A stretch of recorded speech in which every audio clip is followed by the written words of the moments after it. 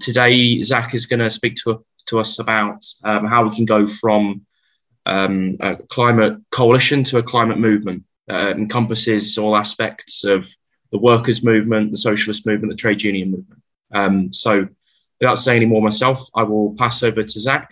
Just going to kind of touch on a few things, and then more stuff can come out of the discussion. So obviously the context of this is that we've just had the COP26 conference, which was in Glasgow. That, a couple of us, me and Angelo on this call, were in Glasgow for that. Not taking part in the delegation, but in the movement around it. And I think it's kind of widely recognised on the kind of environmental left, at least, that those negotiations failed, at least according, against any kind of, reasonable level of ambition for what is needed to kind of tackle the climate crisis. But I guess, that was predicted beforehand, because those negotiations failed because of that wasn't unexpected.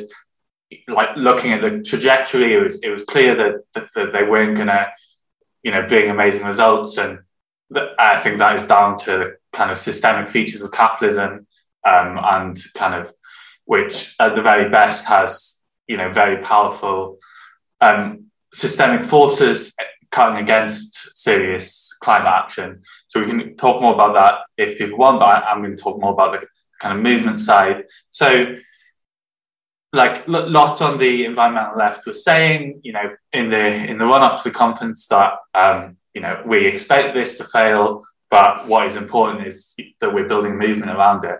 Now, I guess I'd argue that the movement, that there were kind of some positive things in the movement, but that overall that movement failed against the kind of level of ambition of the movement that we want and need to confront this problem.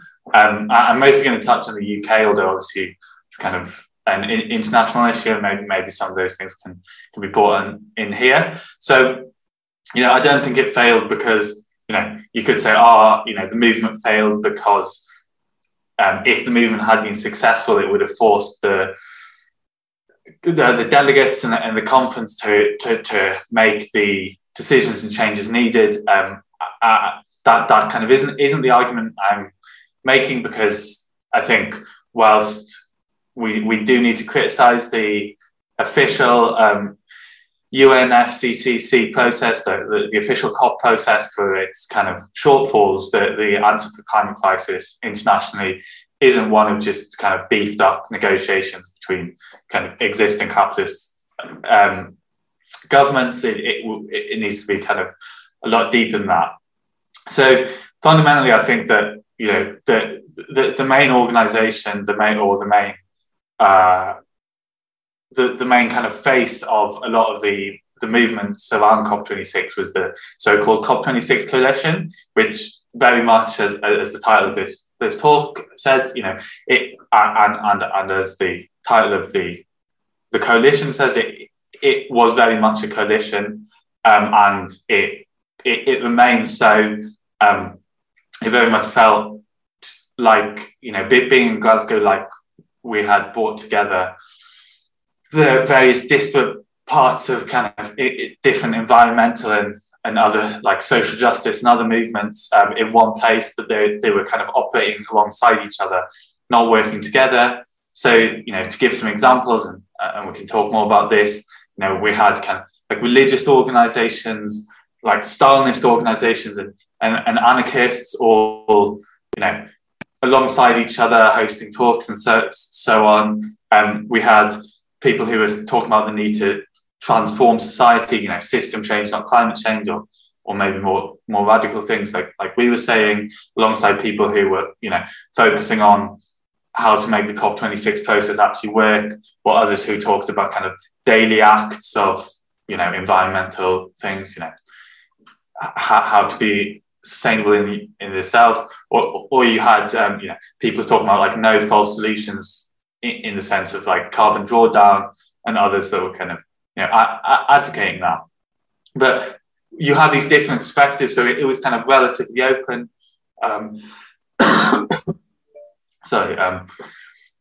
It was like relatively open, but these different perspectives were not put into kind of dialogue with each other for the most part. They were kind of, talking with their own audiences alongside each other. Even people who kind of tended to agree for the most part were not in dialogue. They were just, in the same city, under the ban of the same People's Summit or the like, but kind of not cohering together. Additionally to that, there's kind of some more criticisms we might make. So the COP26 coalition itself was not transparent as to kind of how decisions were made, and the lack of transparency in that democracy also extended to it wasn't clear how, if at all, grassroots activists could feed into the central, like, national and international kind of organization of the coalition. So, on a local level, there was, in a lot of places, there was a reasonable amount of kind of democracy, but there was kind of democracy in implementing an agreed strategy that was kind of already decided at a national level. And I guess beyond that, the politics of many participants in the movement, whether at the kind of protests, so I guess just kind of dialing back a stage, just kind of what did the movement around COP26 look like? We had, stuff organised by the COP26 coalition comprised for the most part of a series of very large protests on the kind of middle Saturday of the negotiations, and then 4 days of different workshops and discussions. Like around that, there were a series of other kind of protests and other discussions organised by other people, and not related to, not under the ban of the COP26 coalition, but I guess that in many ways that was kind of, at least from within the UK, that seemed like the kind of centre of the movement. There was also youth climate strike activity on the Friday, which was somewhat linked to that. But within that movement and within the different discussions around that movement, for the most part, there was a failure to recognise, there was a general recognition that on a significant section of the environmental left and environmentalists there, that capitalism is the driving force of environmental destruction, that capitalism has a intrinsic drive for profit and for ever greater profit, that means that it can't respect any boundaries, any limits to its ever greater drive for profit, and on the scale of a nation state, and a kind of ever greater drive for growth and for creating a welcome environment for international capital. And that means that, various different boundaries, whether like workers' rights and, public health, but also, crucially in this case, environmental boundaries aren't respected. So that some kind of critique of capital and of capitalism was reasonably widespread within the movement. But the next logical step for us in Workers' Liberty is the place where capital is recreated, where profit is created, is in the workplace by workers.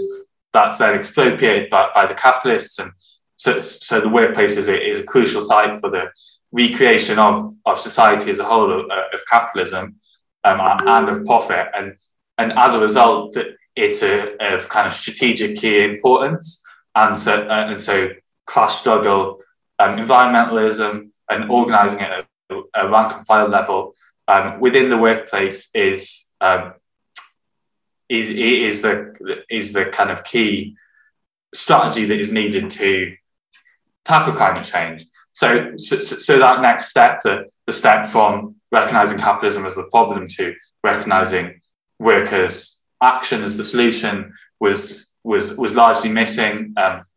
Even the kind of trade union hub didn't take, for the most part, from what I saw, there was a kind of lack of a serious approach to class struggle environmentalism and to kind of rank and file class struggle. So that's kind of so far kind of outlined some of the problems with the movement. You know, in recent times, as I've seen it, you know, we could talk about kind of XR and the youth climate strikes, and I will touch on that kind of going forwards, but maybe more people want to talk more about that in the discussion. But what is the answer? You know, this talk isn't just about, you know, what is the problem with it kind of so far, but kind of how do we go forwards and build a movement? So my central argument is that there is no there's no magic bullet. There's no simple single solution to building the kind of environmental movement that we need. So, you know, I've critiqued, you know, in this talk and in various other places, the COP26 coalition for not being democratic. You know, we need to have those arguments. It would be better if it was, but, you know, if we did win a kind of a COP26 coalition that was democratic and was on a better political basis, that would be good and valuable. But that wouldn't, you know, that in itself wouldn't provide the solution as a whole. So I think fundamentally my argument is that we need to build the various disparate forces that currently exist. We need to build from them to build a grassroots, rank and file socialist and environmentalist class struggle movement centered on the workplace. So I'm going to kind of touch on various aspects of what I think is the way that we can move forwards with that. So crucially, you know, as I said, the workplace is central to that. So this means like organising at work around organising at work where the power is, which can radically transform society, which can force the change to change things within the workplace and beyond. So, you know, in particular, we're talking about environmental questions. There's a lot of opportunity in many workplaces to organise a work around environmental issues. So, you know, there are the kind of big and kind of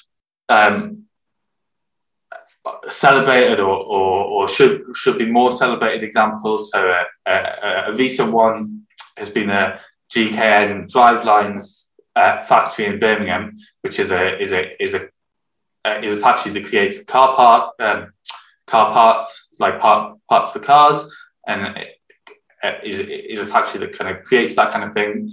And they've been threatened with like large scale redundancies, and the union and workers there organised to put forwards not just kind of put forward an alternative to the redundancies and to fight against the redundancies, but to put forward an alternative which involves transforming their, you know, what they create from currently fossil fuel powered cars to kind of to greener alternatives to electric cars. So, you know, that's crucial because those are the kind of changes that we need. But it's also crucial in building workplace power, which is a necessary step towards the wider transformation of society and winning the environmental program. Now, ultimately, so far in GKN, the union leadership sold out the workers and they kind of called off their strike so far. We need to kind of see how that develops and intervene to support it where we can. Obviously, a lot of people are in workplaces where there's, you know, not so immediate and straightforward and a kind of environmental transition. But, you know, for example, if you work in a school, there's like a lot of workers do, a lot of workers' liberty activists do. There are still environmental issues that you could organise around at work. So one of the recent protest movements that we might have some criticisms of, but that is inspiring in many ways in the UK. At least has been in the UK has been Insulate Britain, which has been fighting for widespread insulation and mostly focusing on homes across the UK. Now, a lot of workplaces are not adequately insulated, and there's kind of high environmental costs, heating and all of that. Now, these are things which cost the people who operate and run the school, for example, or local government building or university or whatever your workplace is to implement. But it's something that workers can organise around to fight and to try and win. There are other examples. Maybe people want to talk about their particular workplaces in the discussion. And beyond that, there's a possibility for wider environmental action in the workplace. So action in the workplace that isn't directed just at your employer or just at transforming things in your workplace. So the main examples I'm thinking of is when there were when youth climate strikes were a larger and more regular phenomena in the UK. Some of our comrades organised actions in their work to kind of in solidarity and on the days of these youth strikes. So a particular striking and kind of model example, I think, is in Lambeth local government. Unison, some workers' liberty activists and others that we're working alongside organised to take a delegation of workers down to the climate strikes. They got quite a lot of people down on that day, when they would have been in work, and that's kind of valuable in itself, but it's also valuable in the organisation around that has kind of spurred and led to ongoing organisation around environmental issues within, the remit of their Unison branch, and that's also kind of fed into wider class struggle. So, like a lot of many of the new reps that they've had within the Lambeth Unison bunch since then have been people who've come in via the environmental movement, people for whom the trade union movement isn't necessarily their kind of default go-to place to be organising, but they care about the environment and they've seen it in there, and that kind of helping to build that bread and butter workplace power is also crucial to building a movement that can genuinely change on these things. So beyond those immediate workplace levels, beyond that immediate workplace organising, there's a need to organise within the labour movement to raise ideas and raise a programme of demands to bring the changes we need. We don't think the environmental transition can't be won just through this or that.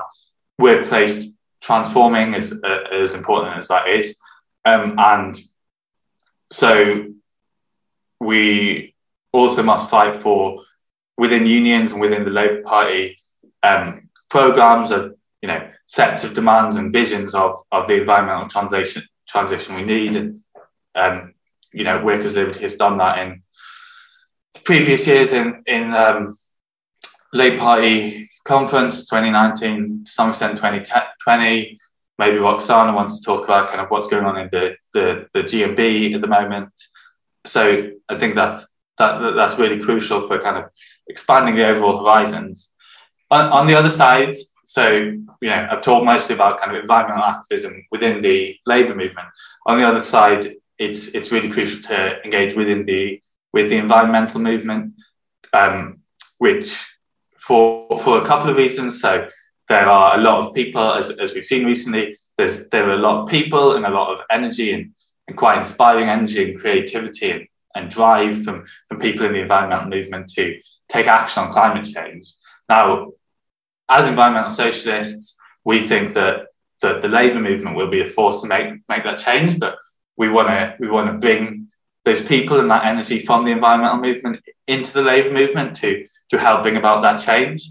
And kind of it can also, as well as kind of bringing people into that struggle, like as the example I gave with youth strikes, but also the case with COP26 coalition, and also, you know, to some extent XR, the kind of like events and organisation organised by environmental activists, not directly within the workplace, can provide an arena, can provide a kind of context in which workplace environmental action can take. I've actually gone on kind of longer than I was intending, but so I guess part of, I think, you know, some of the limitations of the movement around COP26 means that it currently, looking around the environmental movement in the UK, like there's no kind of clear place where you'd say, okay, this is where the kind of next environmental movement is going to be rebuilt. But there are some clear places where we need to, where socialist activists should get involved and try and organise it around kind of class struggle, environmental angles. So in a lot of places, XR is still organising, and people might have seen in the kind of over the last week or so, in a lot of places, XR activists took action against Amazon, the kind of company, for its environmentally destructive practices. Now, you know, that campaigning and activism is something that socialist environmentalists should get involved with and support, but we also have a particular angle to bring to that, which is the importance of engaging with like Amazon workers. And obviously there've been, like, particularly in the US, but also elsewhere, there've been kind of fairly high profile class struggle disputes within Amazon recently. So trying to link the two of them, you know, is one avenue. Following up from the kind of COP26 protests, there've been like a lot of coalition hubs. So there's, you know, Bristol COP26 coalition hub that was building around the protests and People's Summit whilst COP26 was on around a month ago. After COP26 has finished, a lot of the hubs are kind of continuing and going to reinvent themselves. There was a meeting a few days ago in Bristol about the next steps. There will be in other places. So it's, you know, activists should check that out and see what's going on. And there's a kind of potential for, like, in many ways, the COP26 coalition has more organic roots with the trade union movement than Extinction Rebellion does, for example. And finally, hopefully, youth climate strikes will kind of continue and restart a bit more. I'm concerned that might not happen as much as we might like, but like there are many examples of kind of how to bring a working class orientation to that. So finally, I guess within all of these fights within the workplace, within the union, within the environmental movement, within the Labour Party, we're fighting to raise class struggle environmentalism, but more broadly, the job of like bringing revolutionary socialist ideas, revolutionary socialist environmentalism to all of these different struggles is something that we can do additionally to the kind of concrete organising within them. So, you know, everything from meetings such as this, that we can bring and advertise to different, you know, environmental publications that you know, Workers' Liberty and others can create. We brought out a new one, and then another new edition of that very recently. And I think with all of these, you know, with all of these somewhat disparate seeming activity, we can plant the seeds and start the process of rebuilding from the ground up the potential forces which can, you know, go towards cohering a movement that can be the kind of force that we need to radically transform society and force really meaningful environmental changes as needed. So yeah, I'm going to end there. Thank you.